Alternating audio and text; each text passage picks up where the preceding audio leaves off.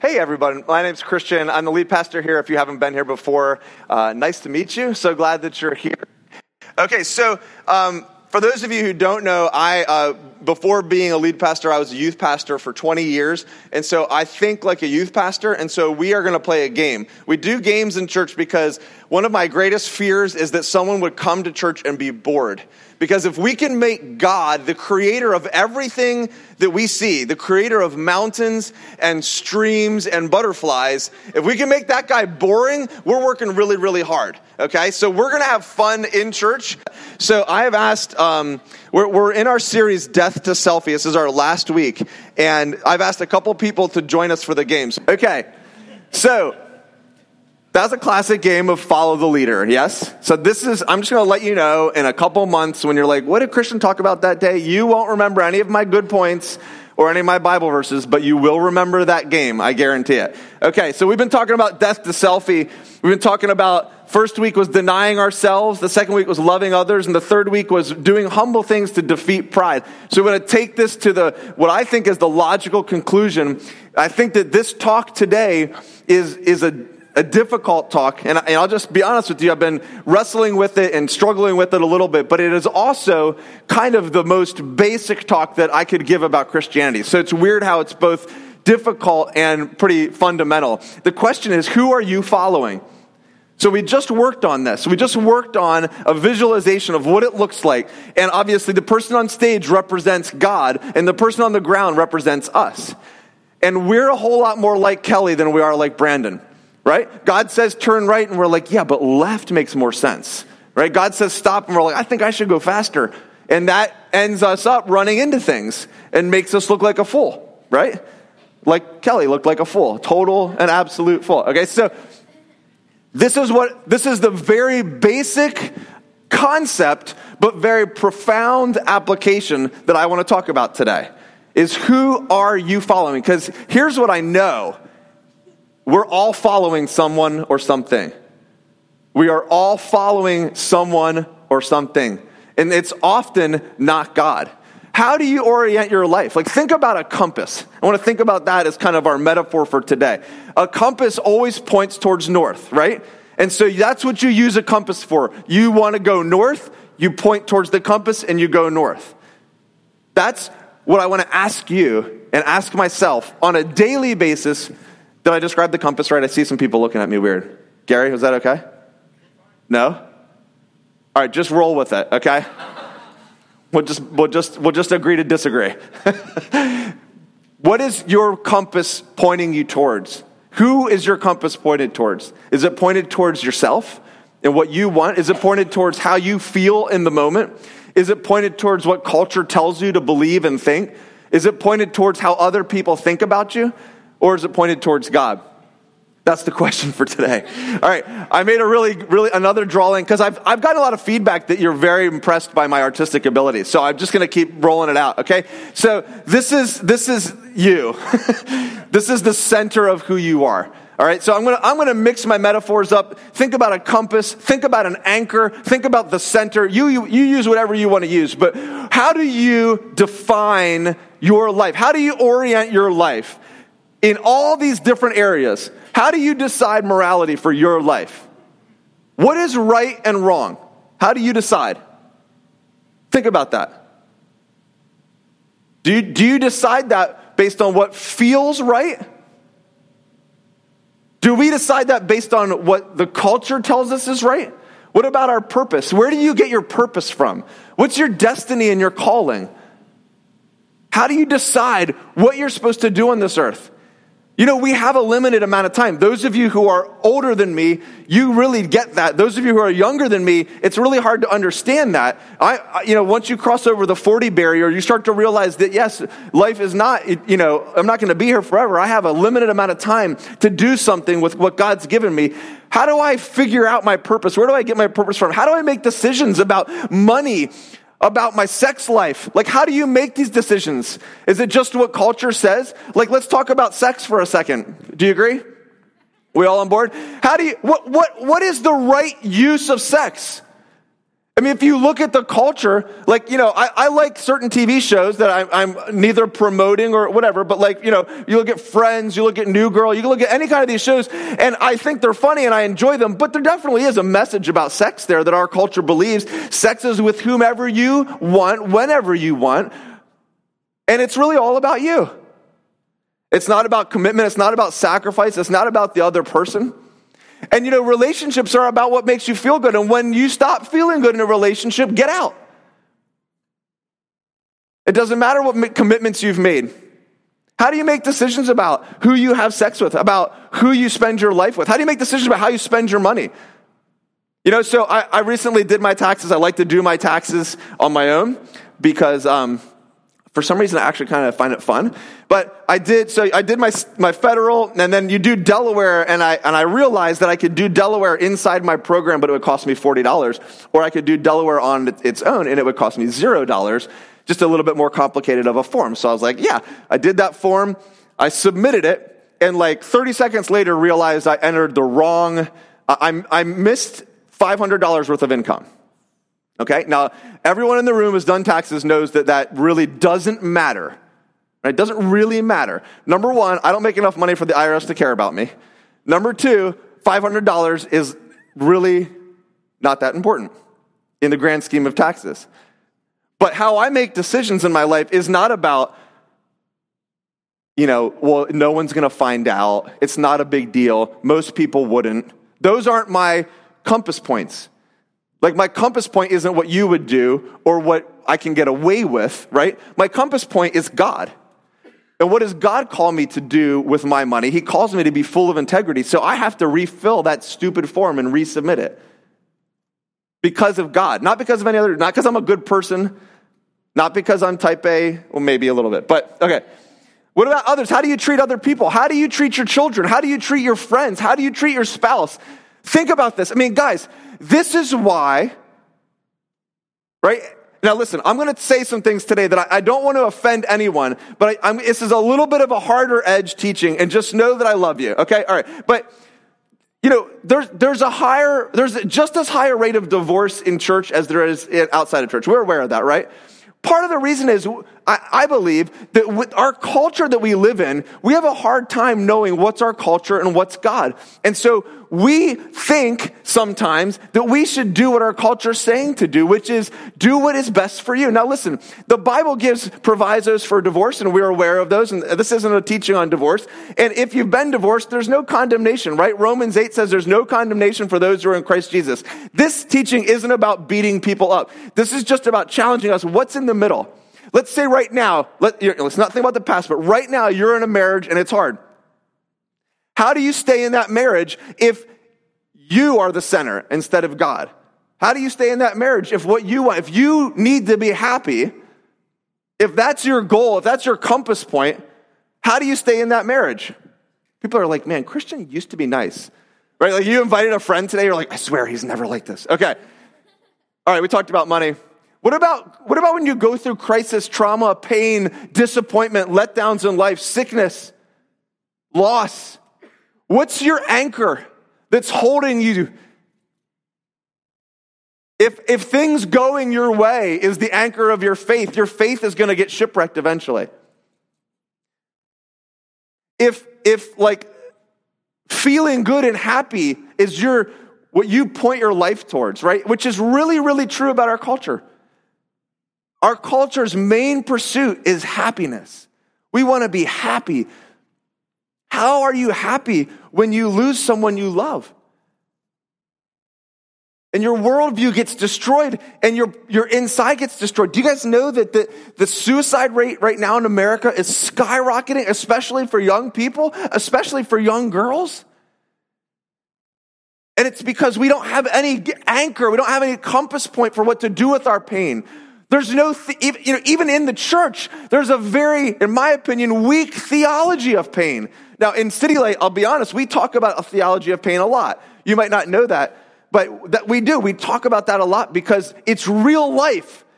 We can do a show of hands of who has experienced loss and pain, and we would all raise our hands. God has a lot to say about that, but we have to have a strong enough center on the Bible and what it says about pain. so that we can walk through those dark times. If happiness is our anchor, we're going to be shipwrecked.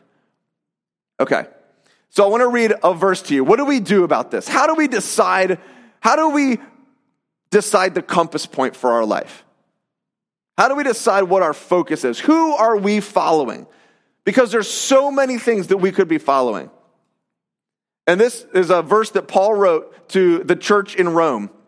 Okay? And we're just going to read 3 verses today. They're pretty easy. But I think they're one of those things that they sound easy, but they're harder to live out. So Romans 12, if you have your Bible, you can open up to it or on your phone, or it'll be up here. Romans 12, 1-1. Therefore, I urge you, brothers and sisters, in view of God's mercy. We're going to pause there before we get into the prescriptive stuff, okay? Because this is the foundation. Now listen, I've knocked on a few doors that maybe you feel uncomfortable, or maybe I even raised something up from your past, and this is where we always start and where we always end. It's not about, listen, all those things we talked about, this is not about performance. It's not about good Christians and bad Christians. It's not about to come to church, you have to have your life right. Jesus said, we all, like sheep, have gone astray, each of us to our own way. We are all Kelly, okay? We've all done it. There is no one in this room who is blameless and perfect. So that means no one's allowed to beat themselves up. It's not going to get you anywhere. And that's why this starts with God's mercy. One of my favorite sayings is that we are all at the same level at the foot of the cross. And I just picture every person in the world on their knees before the cross. And I've been raised in church. I became a Christian when I was 4. And there might be some person sitting next to me who just started exploring their faith in Jesus. Guess what? I'm no better than them. Because I'm broken and I need a Savior just as much as the next person. We're all at the same level. So it starts with mercy. It starts with God's unfailing love. If you're feeling discouraged, I would challenge you to do a Bible study of the word unfailing or faithfulness. See, God's love never stops pursuing you. So we have to start here. In view of his mercy for you, in view of his forgiveness, in view of the fact that he loved you enough. See, here's the thing. God loved you enough to give his own life for you. And what he's asking is for us to love him enough to give our lives to him. So in view of his mercy, offer your bodies as a living sacrifice, holy and pleasing to God. This is your true and proper worship. What he's saying is, would you give me your physical life? Would you give me what you do with your body? And already this starts to rub us the wrong way. Boy, my body is my own. I can do with my body what I want. But when we put Jesus at the center, then what we do with our body is not our own. We're going to get to why that's important. Not only our bodies, but he says, do not conform to the pattern of this world, but be transformed by the renewing of your mind. He's saying, give me your body, what you do with your body. Give me your mind, what you think with your mind. And give me your will, what you motivate towards, what you decide. He says, then you'll be able to test and prove what God's will is. The understanding being that you'll drive towards God's will. He's asking for your mind, body, and your will. And listen, this is so powerful. It happens when you do not conform. See, here's the thing. It's like, has everybody seen The Matrix?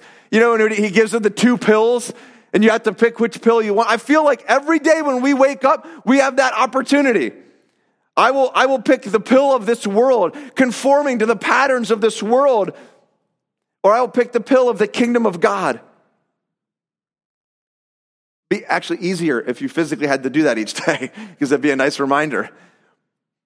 But the patterns of this world and the patterns of the kingdom of God, they don't always line up.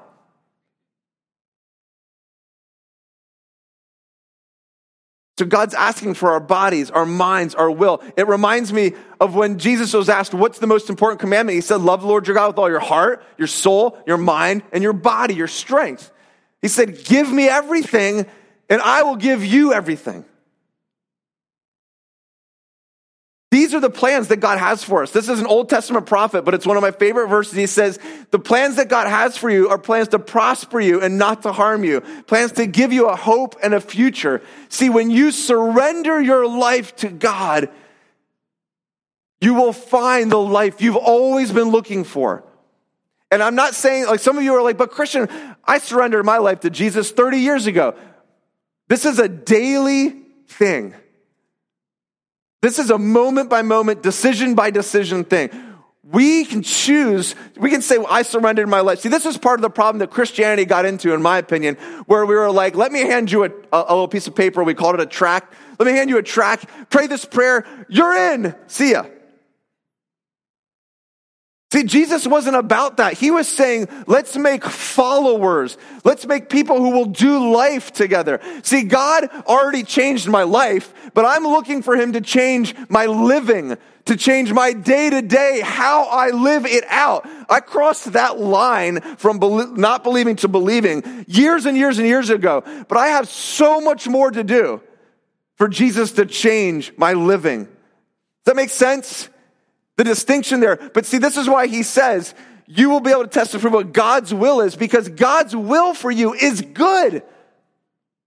You can trust him. And that's what it's all about, right? Like Brandon and Kelly had to fully trust the person on stage. If they thought the person on stage was purposely trying to destroy them, to walk them into some dangerous situation, then they should have taken the blindfold off. That's what surrender's about. A surrendered life leads us to true life.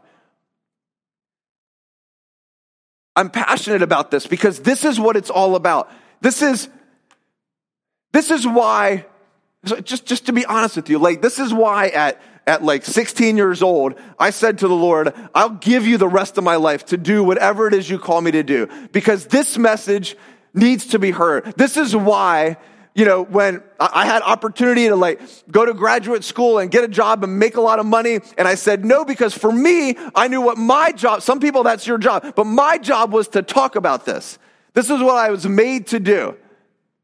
This is why when I had a job that, and I had a future in this one church, but God kicked me out of that church because more people need to hear this. I hope to die preaching this. This is the core message. Guys, I have sat with hundreds of people over the last 25 years of my life in multitudes of situations all over the country, and it's always the same. I have these relationship issues. I have these money issues. I have these marriage issues. I have these issues and these issues and these issues, and it's always this. It's always who's at the center. Who are you pointing towards? Who's your compass? And I can see people's lives bleeding into pain because they're pointing their life at the wrong things. There was a lot of me that wanted to not leave the life that I had because I don't like change. And when I started to feel like God wanted us to plant this church, if my internal compass wasn't pointed at Jesus, if it was pointed at comfort and security, I would not have ever done it. If it was pointed at what other people think about you, I don't think I would have done it either. And that's my Achilles heel. In the center of that white circle for me is other people's opinions of me. But I never would have stepped out if it weren't just Jesus. But God, what if we can't find anybody who wants to come to this church? God, what are my friends across the Vineyard movement going to think about me if I plant this church and fail? God, what's going to happen when we don't have any money as a family? Like we have a mortgage. I can't just call them and be like, hey, Jesus wants me to plant a church. Can I not pay for a few years? Right? That's not going to work. I don't want to go into debt. It's embarrassing. It's scary. But see, Jesus rarely calls us to stuff that's safe. And that's why you have to wrestle this to the ground, guys. Teenagers in the room, you have to wrestle this to the ground. Who is going to be your center? Who is going to be your God? Because we all are following someone. That's why Jesus said, those who try to gain their own life will lose it. But if you will lose your life, if you will surrender your life, because here, the thing we're trying so hard to do on our own is going to take us exactly to the place we didn't want to go. It's an illusion. Man, I'm a little fired up. You guys okay? I'm not yelling at you. I'm yelling with you, okay? All right, so I've got 6 minutes left. Okay.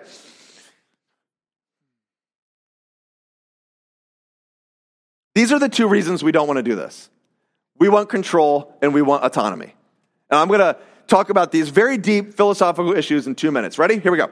So I want to be in control. I want control so bad, and I know it's an issue. Like, I'm coaching a U10 girls rec league team right now. And my first thing that I thought when I saw the roster was, darn it, they gave me an assistant coach. Because I don't want to deal with that guy. I just want to be in charge. Because I'm pretty sure I'm going to do better than him. I know better than him, and I was right. So anyway, I love to be in control. A couple of years ago, I got picked up at an airport. I travel for the Vineyard, and I always want to be the driver because of this, okay? This was like 15 years ago. I got picked up in this 15-passenger van by this kid. He's like 21 at best. He's driving this van with me and one of my best friends and a couple other people. We're driving through the Rockies, headed towards Estes Park for these meetings. And he's driving a 15-passenger van. Did I say that? And he's 21. Did I say that? Okay. At 21, you don't know that you can die. You just think the world moves and gets out of your way. So he's like, I need to pass this guy. Gets in the other lane and he floors it, which means nothing happens. And there's a car coming straight at us.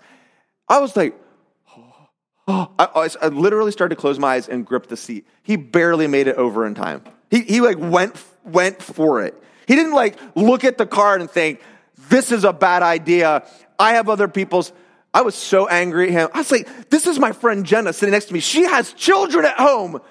What is your problem? I didn't say that. I really probably should have. I love to be in control. We love to be in control. But guess what? Control is an illusion. You are not in control. Tell me what you can control. Just think about it. You can't control that you're going to keep your job no matter how hard you work. You can't control that your spouse is not going to cheat on you no matter how much you love them. I'm just being real. Oh, not my spouse. Well, you're not that great. So I've met you all. You can't control that you're not we're just getting super real. You can't control that you're not going to wake up tomorrow with some horrible illness. And moreover, you can't control what happens after you die. This control we think we are holding on to so tightly, but God, I can't. It's my body, it's my future, it's my will. You have no idea what you're doing. And we hold so tightly to it, like that idiot driving that car. And he needed to surrender to my foot in his face. All right? It's an illusion. And autonomy is I want to have the freedom. We call it freedom, and we're imprisoned. I want to have the freedom to choose what's right and wrong for my life. This is the God of our culture right now. I get to choose. You don't tell me what to choose. As long as I don't hurt other people with my choices. That's our proviso. But if you really think about this, autonomy is a lie. Control is an illusion. Autonomy is a lie. You can't have the autonomy that we say that we want and continue to live in society. This whole idea of the self being valuable, can I just give you just a real quick philosophical lesson, okay? Listen, before Christianity, the Judeo-Christian faith came on the scene, the self was not important. It was all about the community. It was the realization of the Judeo-Christian faith saying that man and woman are created in the image of God, where the self finally became valuable. But what has happened in secular, modern, postmodern, late modern society, whatever terms you want to use, is we've said, yes, the self is valued, but we've cut the roots off. And it's no longer rooted in a God above all who says you are valuable. We're just intrinsically valuable. Same with morality. My morality doesn't come from God. It just is what I think is best. But you know where that runs into a problem? Is when you and I disagree about what's best. And then, you know who wins? The one who has the most power.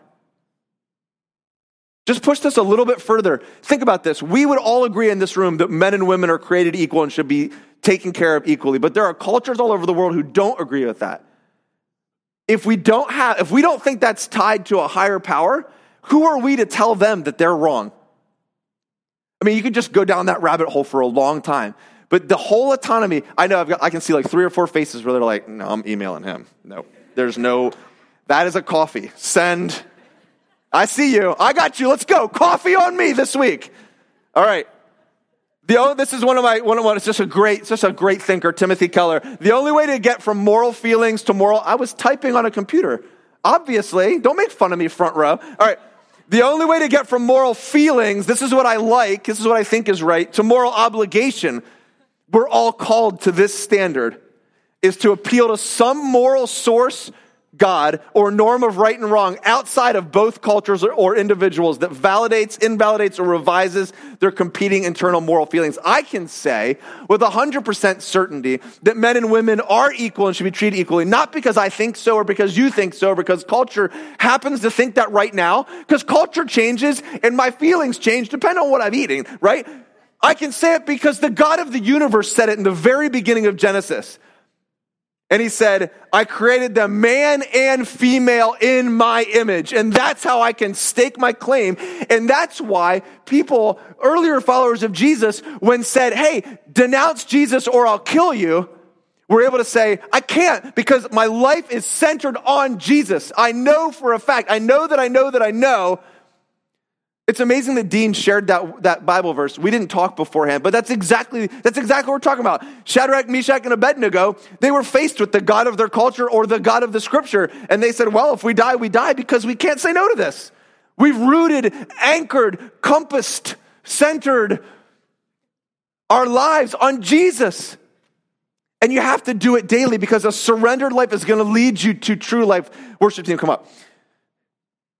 The life you're looking for, the happiness you think you want, the freedom that you long for, the healing that your heart needs, the destiny and the purpose that you feel deep in your bones, you have one. They're all found when you give up. They're all found when you surrender and you say, not my will. This is like the most pinnacle prayer of Jesus' life. I talked about this in the first week of this series, and I'm purposely saying it again. Death to selfie. When he's in the garden before he died on the cross, and he said, God the Father, take this cup from me. I don't want to die on the cross. And then he said, but not my will. And he surrendered. The God of the universe in bodily form surrendered because there was a higher calling. Not my feelings, not my desire, not my fear of pain, not my fear of ridicule, not the humiliation I'm going to face. Your will be done. And he put Jesus squarely in the center of the circle. That is so cheesy. Well, it's the best I could do, though. But this is what we're looking for, guys. What do I do with my money? Let me see what Jesus does. How do I deal with my pain? It's going to be through the lens of faith in Jesus. How do I make decisions? Because guys, you know why culture doesn't work in the middle? It's because culture is shifting. I mean, you could just travel the world and you would have different decisions about all these things. You're not good in the center because you don't know everything. Can you imagine, those of you who are 40 or older, can you imagine if you had let 18-year-old you make decisions for you right now? Not a chance, right?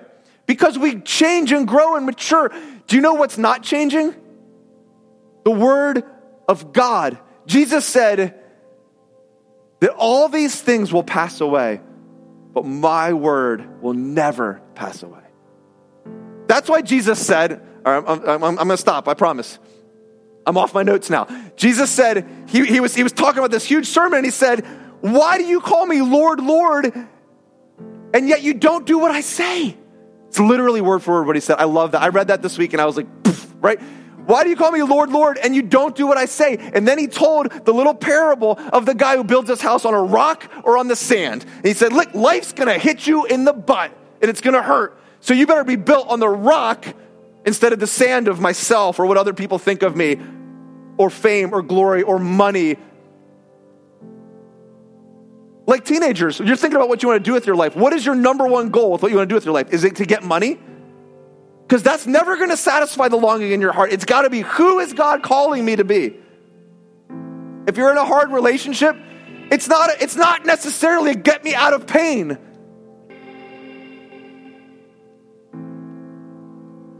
My mom had a chronic illness that eventually led to her being in a wheelchair and being totally dependent on my dad. And he quit his job, came home, and became a caretaker. He didn't sign up for that. He never went to nursing school. He was an executive at DuPont, and he laid down his life to love like Jesus calls us to love for 10 years. You don't do that if you're at the center of your life. Jesus calls us, but he's going to satisfy us like you would never be satisfied. I can guarantee that. If you're here today and you've never surrendered your life to Jesus, today's the day that you can make that choice, because it's the best life. It's the best life. It's not an easy life. It's not pain-free. Can we stand together? Listen, I don't take lightly that you could choose to go to any other church today or stay home. And I seriously, it's an honor that you let me yell at you for 30 minutes today. I really appreciate that. Thank you. If anyone is wrestling with this and you want to talk to me, I would love to fill up my week this week with meetings to talk about this. Please reach out to me. All right, I feel like we need to have this last song, even though technically it's 11:15. So we're going to go 5 minutes over, but we needed just a little bit of time to just decompress.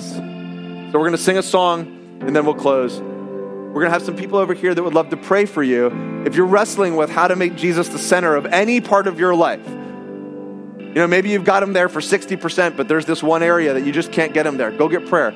If you're in pain or sick today, go get prayer. We'd love to pray for you. God, we thank you that we started the conversation saying that it's all begins with your mercy. We thank you that no matter where we are in life right now, what we have in our past, God, that you accept us right now as we are, love us unconditionally. We thank you for that. We thank you that every person is welcome in this room just as we are. And God, I pray for all of us as we journey towards this. This isn't like a magic, it's a little bit different than the Matrix, God. It's not a magic pill. It's a journey that each of us is on.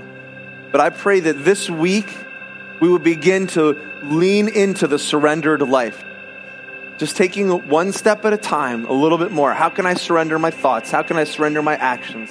How can I surrender my will to you, God? Mind, body, and will to you, God.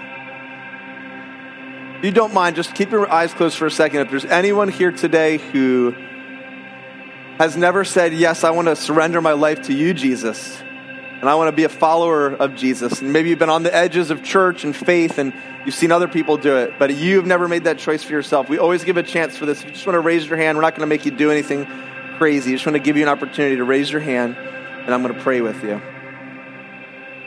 So if you raised your hand, just pray this prayer. You don't have to pray it out loud. Jesus, thank you that you love me.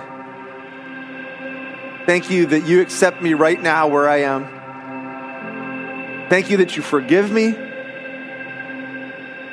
and that salvation is a free gift I can't earn.